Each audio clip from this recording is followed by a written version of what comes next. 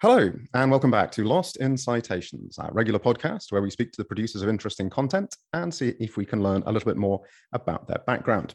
Joining us today is Dr. Megan Figueroa from the Department of Psychology at the University of Arizona. Very nice to speak to you today, Megan. I'm so glad to be here. Thank you for having me. I would also like to say that she has a podcast of her own called The Vocal Fries, which has a tagline of "Don't be an asshole." So I will do my best in this interview not to be. I'm sure you're going to do just fine. So I hope to do the same, right? Always. So the article we're going to be speaking about is podcasting past the paywall, how diverse media allows more equitable participation in linguistic science. And this came across my desk because probably because this is something that I write about and upload into academia, and this was recommended to me as a paper. So kind of to start off with, as a fellow podcaster, but the people who are listening to us may not be. For people who don't know, from your experience, could you explain the difficulties caused by the paywall in academic journals and how podcasting helps to kind of get by this? Yeah, absolutely. So in my paper, I talk about two different paywalls. The financial paywall, which is one that we're all familiar with if we are in academia or if one has tried to access material that has been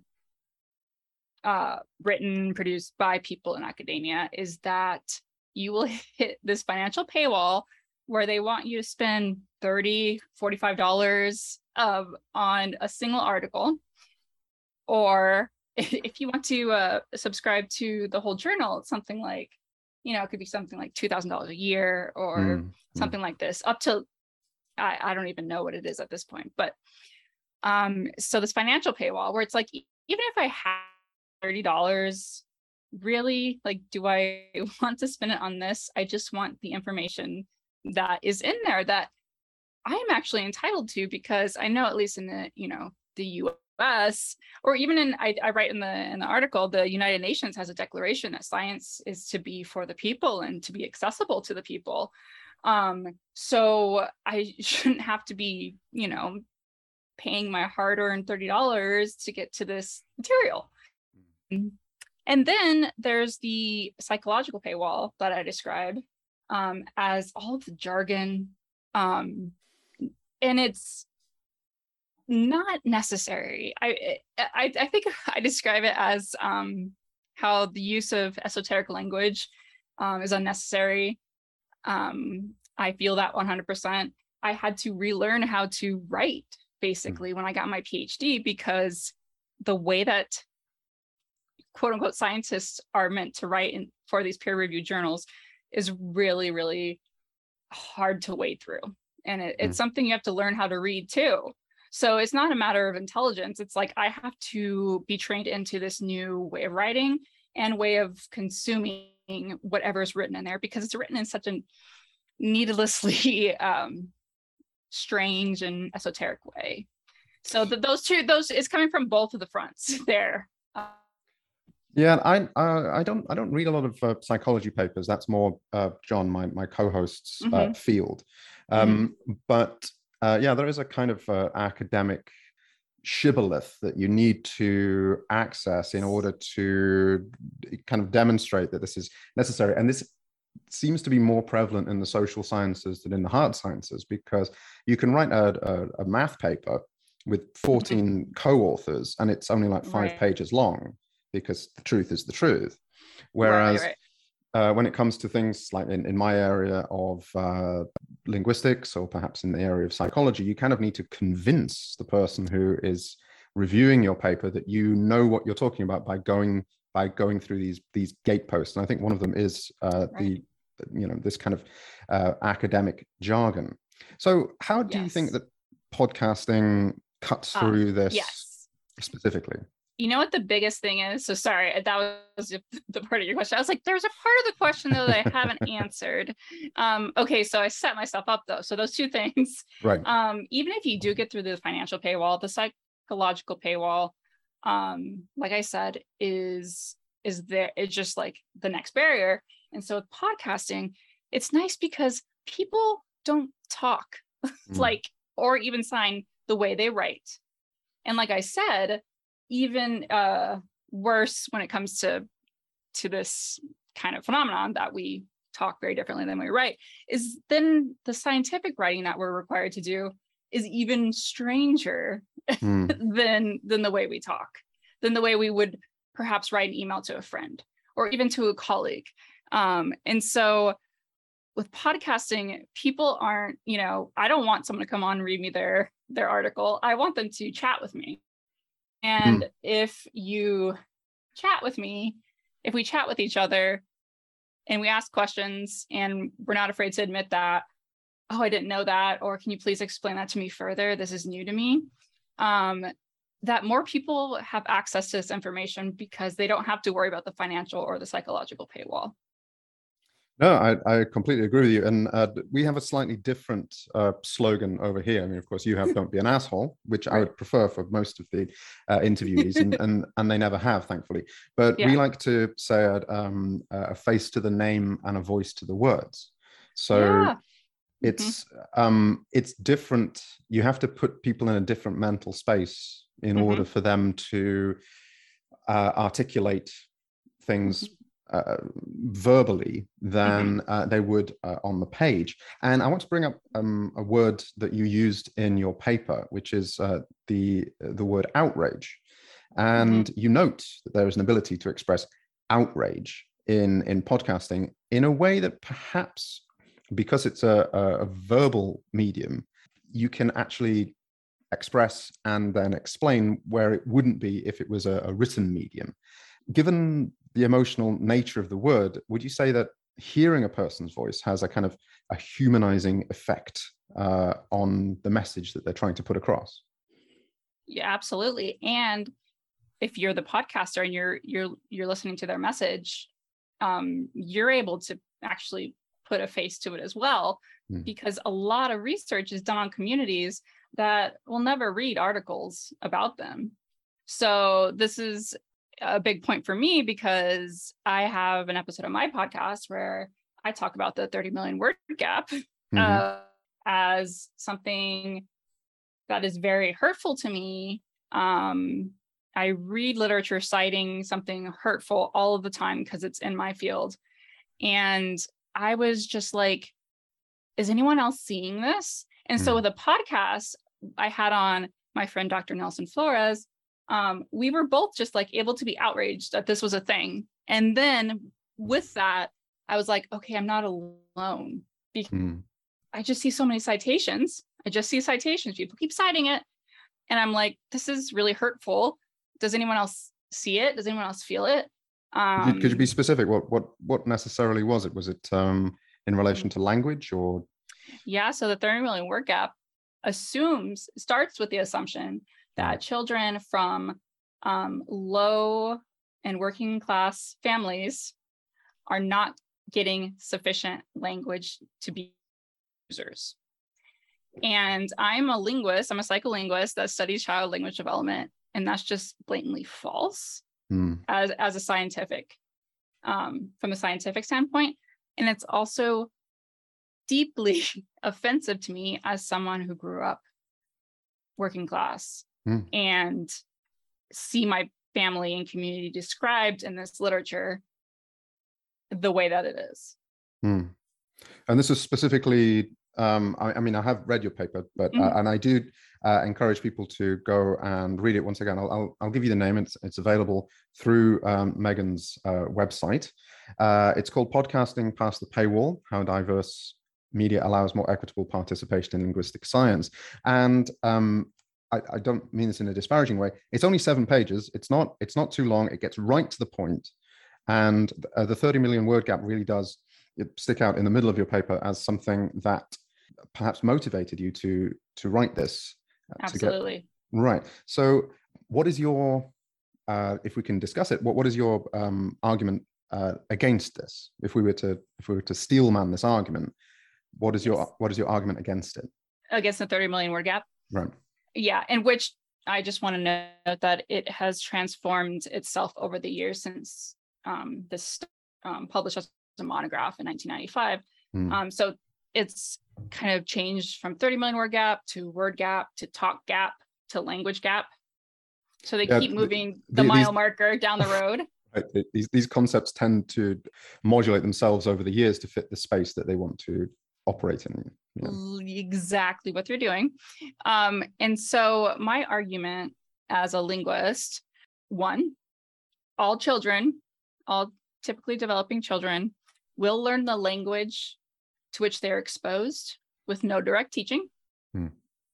Two, all language varieties are logically equal. And three, language is made up of more than just words.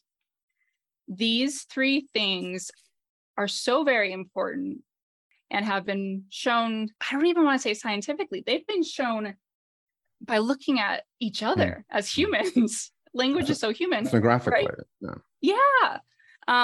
Certainly anthropologists have been saying this stuff too for years. Not that there aren't, racist or classist anthropologists, but like, okay, so with these axioms of linguistics that if you're working from, which again, the first one, all children will learn language without direct teaching, I mean, we have like millennia or whatever to show this to be true. When someone cites the word gap uncritically, they are starting from a foundation saying that depending on the environment that a child is raised in, they won't learn language correctly. And there's not a correct way to learn language. That's also a fact. And so it's really offensive when they describe the environments in which children will not learn, quote unquote, correctly. It sounds very familiar to me, or it would sound very or look very familiar to if my cousins read it, or a lot of people I love, and a lot of people that I don't even know that I know would be offended by it. And so basically they're telling us your language environment wasn't good enough. I just needed to know that other people were seeing this, because I mean, I have a doctorate in linguistics. But grew up in this, environment that they say was impoverished. They use the word impoverished a lot versus rich. So, I mean, getting into neoliberalism and capitalism and all that stuff. But yeah, that this environment that they call impoverished, yet I had loving parents, and I learned our language just fine. Well, is this a kind of like social or sociocultural offshoot of the input hypothesis, that it's the quality of the language that is being presented to you in your formative years? That's kind of what I got from your explanation of it. Yes, quality is the key word too, because this is another shift. So quality, you will see the word quality everywhere right now, and that's exactly it. Yeah, the idea that selectively legitimizing some language input to children as quality or high quality and others not is an example of linguistic racism, because what we see happening over and over again is that historically and systematically minoritized groups that are being described in this way. Right. And it's you can have very high quality of input and a kind of support of your output, regardless of your socioeconomic status. As you say, like two parents in the home is very important. A lot of books in the home, very important. The ability to choose your own inputs. It's something that I've discussed a lot with my wife. We have two children. We have two complete walls of books, where that of all kinds of genres, that they can, whenever they want to, and we had to get them yesterday was Sunday, they had to tidy up their room because there's just too many books on the floor. Yes, that sounds like me as a child. And it's one of those happy problems to have, which is kind of like put them back on the bookshelf, and then as you leave the room, you're kind of smiling, just being like, oh, this is the best thing ever. Like they're teaching themselves in what they enjoy. So let's get back to kind of let's keep on this topic, but also on podcasting. Given the wide variety of podcasts that are available now, be it in relation to language or academia, like we're talking about here, or sports, gaming, travel, cooking, any of these things.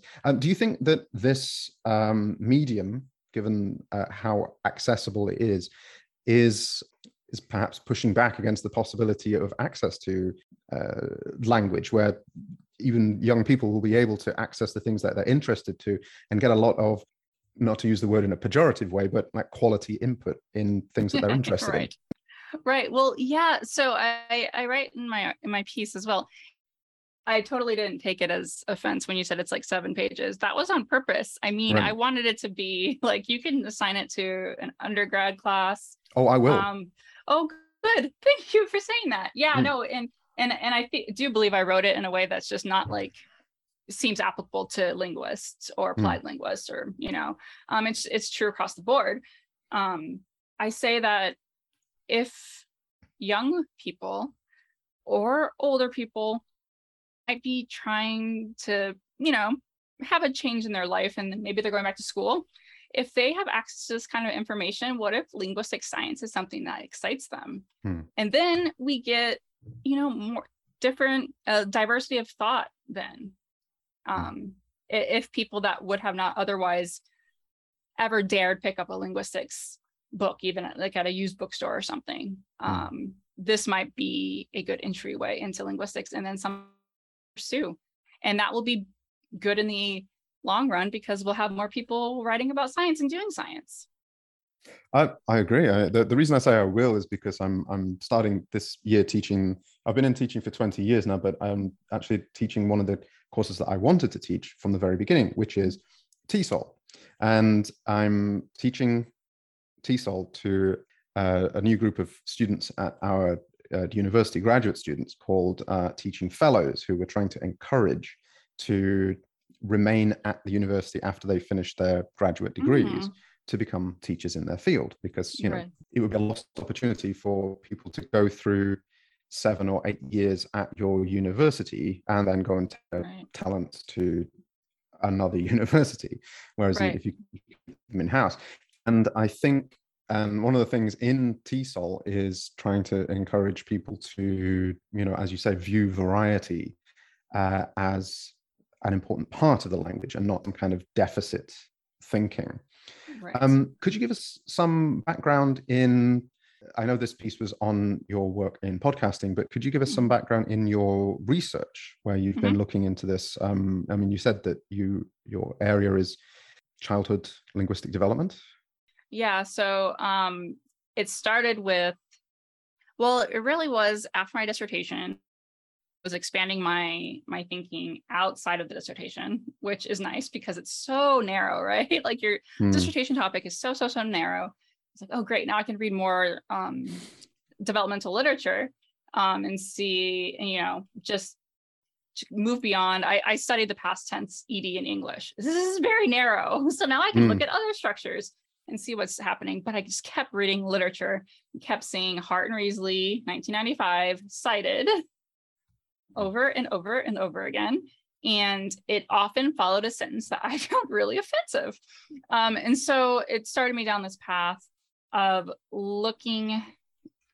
I just wanted to, bringing together like feminist studies, like sociology, anthropology, education, indigenous studies, to get all the history I could to start explaining deficit models. And I believe Richard Valencia, 1997, was the first to really talk about deficit thinking toward maybe language, but maybe just in general about certain populations. So I knew that I was dealing with a problem or a situation where the 30 million word gap, talk gap, language gap, whatever, quality input was a form of deficit thinking, but I wanted to trace, because I wanted to prove to myself my hypothesis, which was, oh no, this is just, I'm at the end of this road is going to be racism and colonialism. And it's true. So, I've been reading all sorts of things to kind of just pinpoint where this all started. And like, for example, it was like 1960s when psychologists were describing African-American language, or, the kind of communities that Black children grow up in, as culturally deprived, meaning that basically there's linguistic deprivation here. And so, I mean, there's earlier even accounts of this too, but that morphed into things like standardized testing, the IQ, the bell curve, just kind of race science, kind of very racist stuff. Indian boarding schools started reading about, because here is again another time where they're saying we have to send your kids away because you are not doing it right, basically. And what they wanted was to eradicate the language. I mean, this was a goal of Indian boarding schools in both Canada and the US. So this exact idea is not new. It's just repackaged in language that is less offensive to some people, maybe even coded, but certainly not coded for everyone. How is this manifest today in 2022? Is it, can you point to anything in, for example, the syllabi that are brought forward by the Department of Education, or the textbooks that are recommended? Yeah, absolutely. I guess this is getting to be years ago now, because 2014 was a long time ago. I'll start there though. The Clinton Foundation here in the US, they had a subsidiary that was called Too Small to Fail, and it was all based on Hart and Risley 1995. And so all of their promotional stuff was talk to your baby, talk to her if they can talk back. You just need to talk through everything. They have to hear the more words the better, the more words the better. And they even did a summit at the White House with this. And so you will see this in at least US government policy all over the place. Me just reading peer-reviewed articles in the year 2022, I'm seeing things like comparing quality language input to the at how long someone breastfeeds. And I'm like, you're just talking, this is just a class analysis. This has nothing to do with language. But people keep correlation is not causation, but they keep finding these things that are basically just class-based and saying that language is better because of this. So you're saying that they based this policy upon the paper against which you are strongly arguing? Yep. And one more. This foundation called Lena, which has made this thing called a talk pedometer, basically, where, now research studies can be done, or like home visit programs can be done, where you put this little device on it'll record everything, and then we'll tell you how many words you spoke to your kid and how many conversational turns there were. And then we'll talk to you about how you can be better. So this Lena is literally, again, based off of Hart and Risley. And I have, was this a targeted program to, as you said, people in perhaps socioeconomically depressed circumstances, or was this done to everybody across the board equally?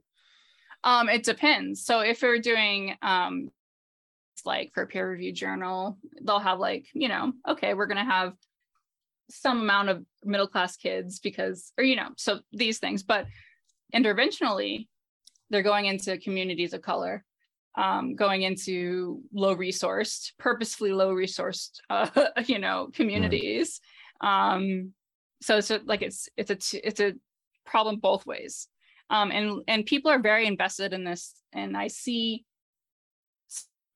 names of people who are invested in Lena and who are getting lots and lots of grants because of this. And this is the whole point of it. I mean, when it comes to the apportionment of funds, who would not want to give money to help out if there is this huge gap? If this is true, right. Who wouldn't want to invest in helping children have as good a linguistic output as any other child in their circumstances, not knowing it's based in bad science. Right. Yeah, absolutely. Because it seems like a magic bullet. And it's so simple. It's this simple. But I say time and again, you cannot talk your way to your kids out of intergenerational poverty. It's just not going to happen. That's not what this is like. And yet this is what they're selling, because there are people like Galen Kaufman, some others that are in this row. I can send some materials to you. These people that write defenses of this, of Hart and Risley, saying, no, we can't move away from this. This is what we need to focus on. And they're still doing that. And well, I mean, was it not, and I don't believe that they're right wing, but wasn't it the Brookings Center that basically did a analysis that suggested, and the way that you're reacting, this is not a video podcast, this is only an audio podcast, the way you're reacting suggests that you know where I'm going with this, that basically the three things that would get you out of intergenerational poverty would be finishing high school, getting a job, and not becoming pregnant before you get married. And would you agree that these interventions, while based on perhaps poor science or agreeably, bad science, have actually assisted students, socioeconomically disadvantaged students, in actually getting at least one of those things right? In terms of what we're talking about right now? In terms of graduating high school, the word stuff? Yeah, no. Okay. I wouldn't. I don't think it's helping at all. And of course there are studies, and you know what, you said the Brookings, I believe Golenkopf and Hirsch-Pasek have a Brookings, the 30 million words. Let me find it. We are live Googling here. Yes, sorry. No, it's fine. No, this is good. I hope to get into this kind of stuff in these interviews, because while I'm on your side with this, I think it's really important to have the discussion to get all of these points out. Sure. So when we eventually end up on some kind of panel where decisions are being made and things like funding is being decided, that we can articulate these points as clearly as possible. Absolutely. Well, you know what? Golenkopf has her own things with all of her writings. Okay, here we go. Talking with Children Matters, Defending the 30 Million Word Gap. And so it's Golenkopf, Hoff, Rowe, Thomas Lamonda, and Hirsch-Pasek, who are people that I see cited time and again, as well as Hart and Risley. And they start off right away with talking about Betty Hart and Todd Risley in IF5 study. And so they are firm believers that there's even a beautiful quote that I pulled out, because it was like, we need to know what these children are, we need to know the differences between these two groups so that we may intervene. And I ask, intervening for differences. And so even the word difference has become coded for deficit in the literature. Because it also suggests that there are two groups, that there are two distinct groups. Exactly. Which, there are way too many variables within that. Okay, so not to go too far down on this, because I want to kind of keep it slightly broad, and also on the topic of podcasting. But so where should we be if the Clinton Foundation came to you, for example, and said, look, we have this amount of money, and based on your experience and based on your research, where should we be investing it in order that it has the best effect for the most number of children? I would feel like the worst linguist in the world, because I would say you shouldn't spend it on language. You don't need to spend it there. That's not where you need to spend it. And I think that podcasting helps with that. And I hope, because I talk to people all the time that, like, I heard your podcast, or, like I do, people listen to it. So I know that it's reaching people. And if it's, and so our episode on the 30 million word gap is one of the top 10 that we've ever done in terms of listeners. I actually think it might be top 5. I'm not the numbers person, but we've been a podcast for 5 years. I believe that it is up in top 5 of most listened. And what is that? I mean, that says so much. And so I know that this 30 million word gap or people like that are citing it still, who use it as their foundation, like Golenkopf and Hirsch and Pasek and all these people, they're, working with Brookings, and they have a lot of other ways that they can talk to the public about this. I'm hoping podcasting, even if it's, listening to even our episode, on it, are like, okay, this is enough for me to stop and think. My dissertation advisor, who's also my boss right now, she actually said in an introduction to me of a talk I did that intellectually, it's been really lovely to have me because my thoughts or whatever. But she's like, but I also think about like the social justice role, because learning from Megan, I have actually stopped in panels looking at grants and saying, look at what they're doing right here. Right. And it's been about like socioeconomic status or assuming that the child is deficit in some way immediately. She's saying she said that she would intervene and say these questions are being asked, assuming that these children are deficient. Okay, well, let's focus in on podcasting. And you can keep it on this topic if you want, or you can move on to something else in psychology if you want to as well. But do you have a wish list of people who you would like to interview for your podcast? Yeah, I mean, and if you could, what would be the topic that you spoke about with them? You didn't give me this question beforehand. Oh no, I just okay. Just give you some time to think about it, and also for people who might be interested in joining the podcast in the future, I always send 4 or 5 questions ahead of time to kind of prime the conversation, and we've run past those fairly quickly, and usually other things come up in the discussion.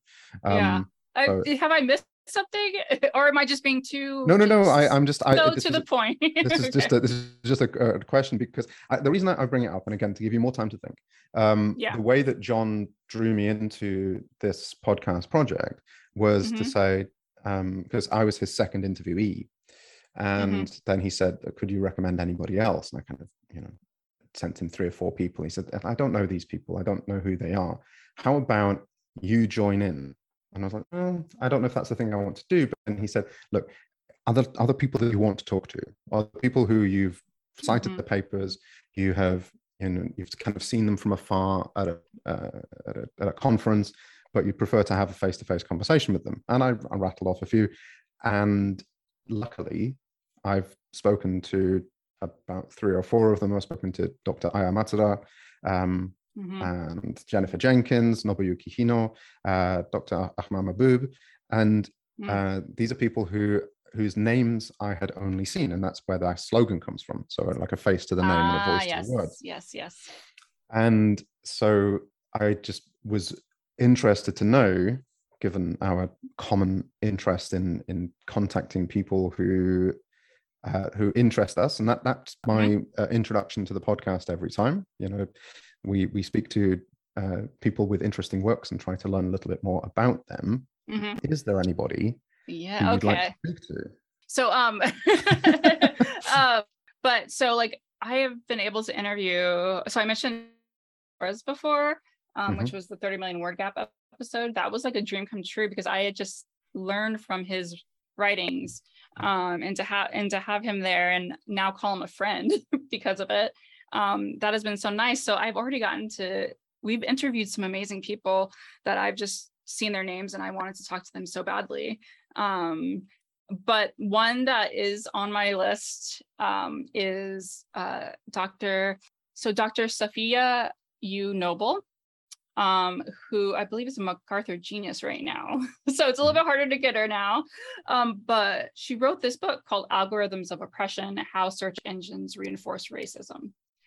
And so I really wanted to talk to her on the show, so that our listeners would just understand that. And I because it's about linguistic discrimination, that they know that language plays a big part in our lives.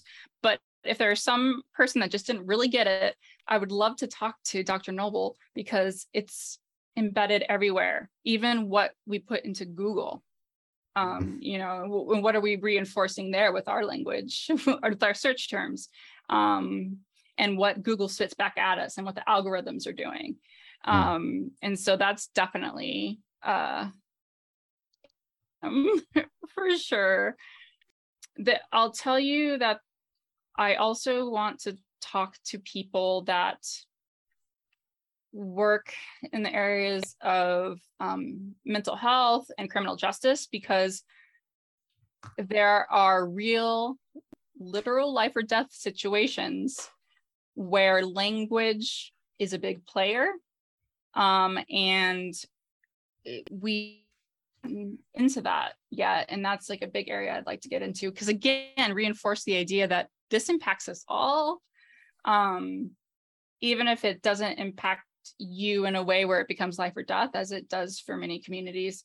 I would at least hope that, as we say, you're not an asshole and would be concerned about your fellow human, and knowing that these things are happening to them because of something like language that we all share. Yeah.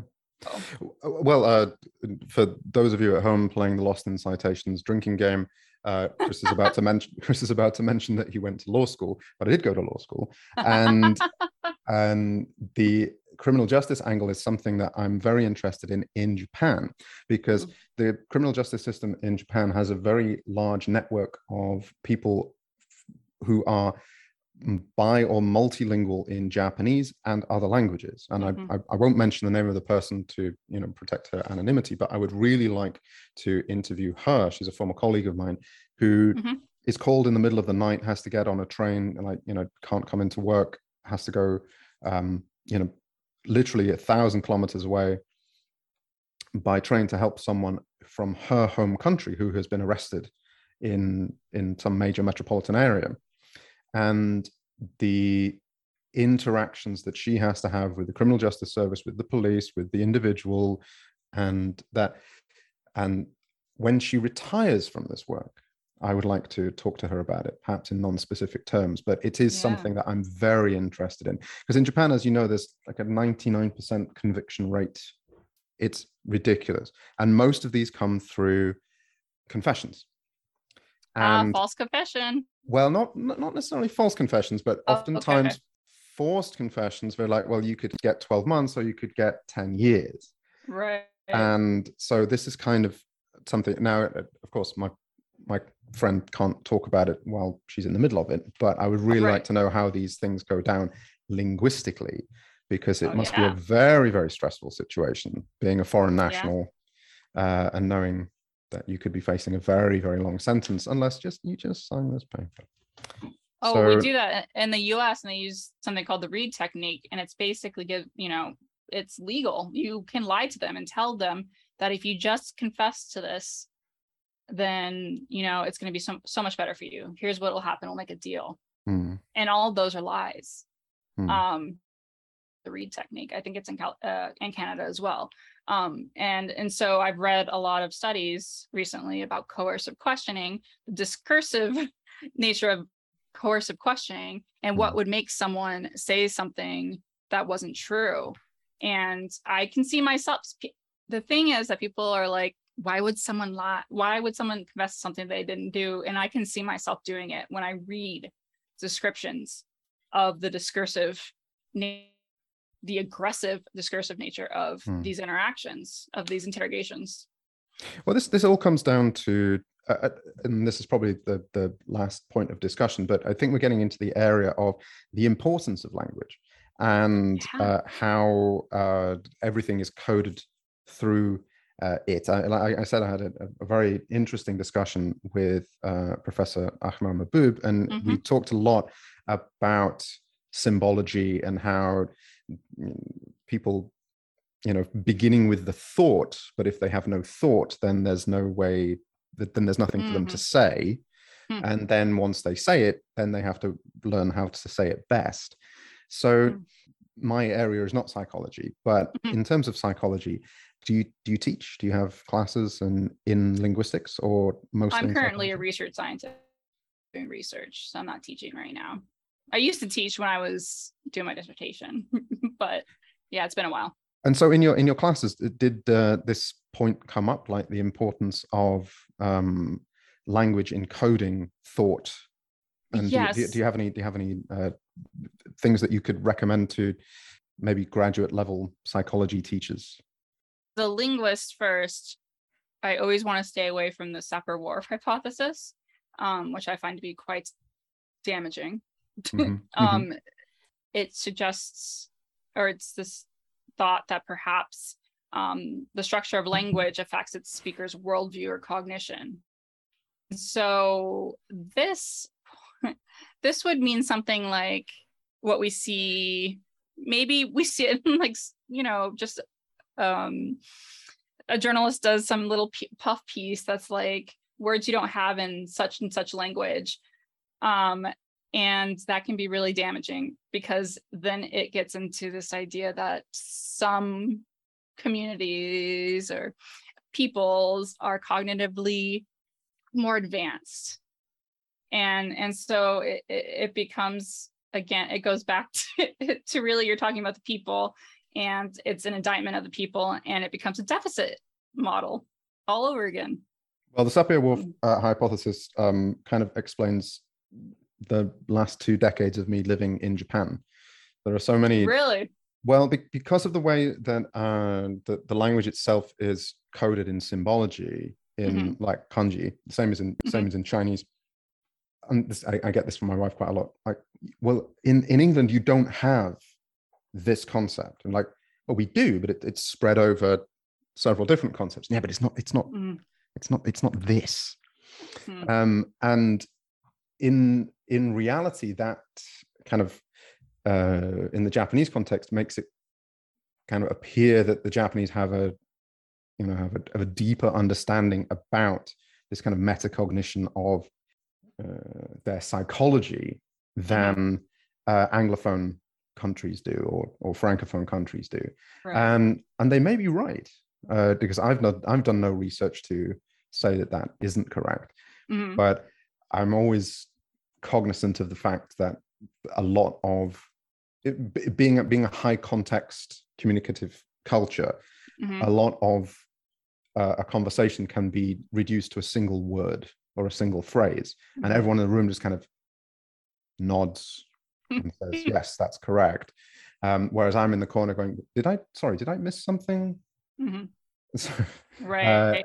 And I think that's something that, when it comes to people who are not, it comes back to it. Don't worry, I'm going to bring it to a question in a second. But when we were talking about the Department of Education and where funding goes and things like that, oftentimes decisions about funding are made by people who don't understand education, or don't understand psychology, and don't understand linguistics. And it's very easy to buy into a concept that makes it very easy to explain. Oh, yes. Whereas the concept of education, or the concept of psychology, or concept of linguistics is very difficult to explain. So it's why I gave you the question about, if you had the money, where would you put the money? So I guess this is my final question. Where are you going with your research, and do you hope to have an impact on educational policy, university policy, or wider social policy in the future? Absolutely. And I think that my podcast, luckily I have this podcast that is about this very thing, is going to be a tool in this, because I'll be able to talk about it along the way. And people will listen to it because they like our podcast for, what we do, and they'll hear about what I'm doing. And most people who even like follow me on social media already know what I'm doing with this. I want to continue this thread that I'm finding, because it is showing that it has so many different repercussions throughout our society. I hope to change some minds in the ivory tower with my peer-reviewed journals, peer-reviewed journal articles, which, again, by the way, you can get the paywall on my website, because wouldn't that be funny if it was behind a paywall and you couldn't get it? So it's there for you all.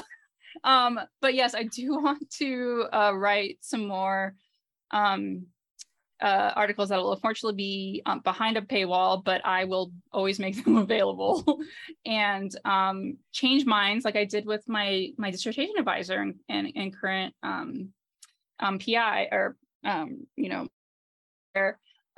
where people in the ivory tower will stop and say, hey, I'm on this grants panel, and we don't have enough voices in here that can point out things because we only have one point of view, or we only have our lived experiences. And so maybe we should look at the table and who's here with us and who gets to decide on these things. And then I hope via the podcasting too, that it opens up. I would have never known that, these type of decisions are made a certain way, or that people were doing this type of research. That is so offensive because they could be like, hey, that's my family. They too can be like, call their child's school and say, hey, what are your policies? What do you do with, students that are learning another language, or what are the policies here? What are they being motivated by? Maybe a parent does that. Someone else knows the director of a nonprofit that deals with children and families, and they heard the podcast, and they're like, hey, listen to this. Okay. I wanted the podcast to be just this little, I hope that's the kind of snowball effect that we'll have. And that's what's good about podcasting. And listen, this conversation we're having, these are the type of conversations I have all the time. Yeah. But there's no mic. And so podcasting allows people to hear our chat. And so I just hope it keeps snowballing forward. Well, me too. And that's one of the things that got me into this project in the first place, that there are people whose voices I would like other people who are not in the field to hear, because Absolutely. I think they have a lot to say. And thank you very much for your time today. So we've been speaking today with Dr. Megan Figueroa from the Department of Psychology at the University of Arizona. The paper that we've been speaking about is Podcasting Past the Paywall: How Diverse Media Allows More Equitable Participation in Linguistic Science. Just put that into Google Scholar and you will be reading it in no time at all. She also has the podcast, The Vocal Fries. And if you want to listen, please don't be an asshole. Thank you very much for your time today, Megan. And I look forward to, I hope, speaking to you again in the future. Thank you so much. If you'd like to contact the show, the best place to find out about us is our website, lostincitations.com. Here you can learn more about the background to this project and how you can get involved. Our hope is to help academics, educators, and online content producers get in contact with each other. Our email address is lostincitations@gmail.com. We also have Facebook and LinkedIn pages. Please rate and comment on the sites you use to download your podcasts. It helps us reach more potential listeners. But probably the most helpful thing you can do is, if you like our content, recommend it to a friend and let them know what we're trying to do. Thank you very much.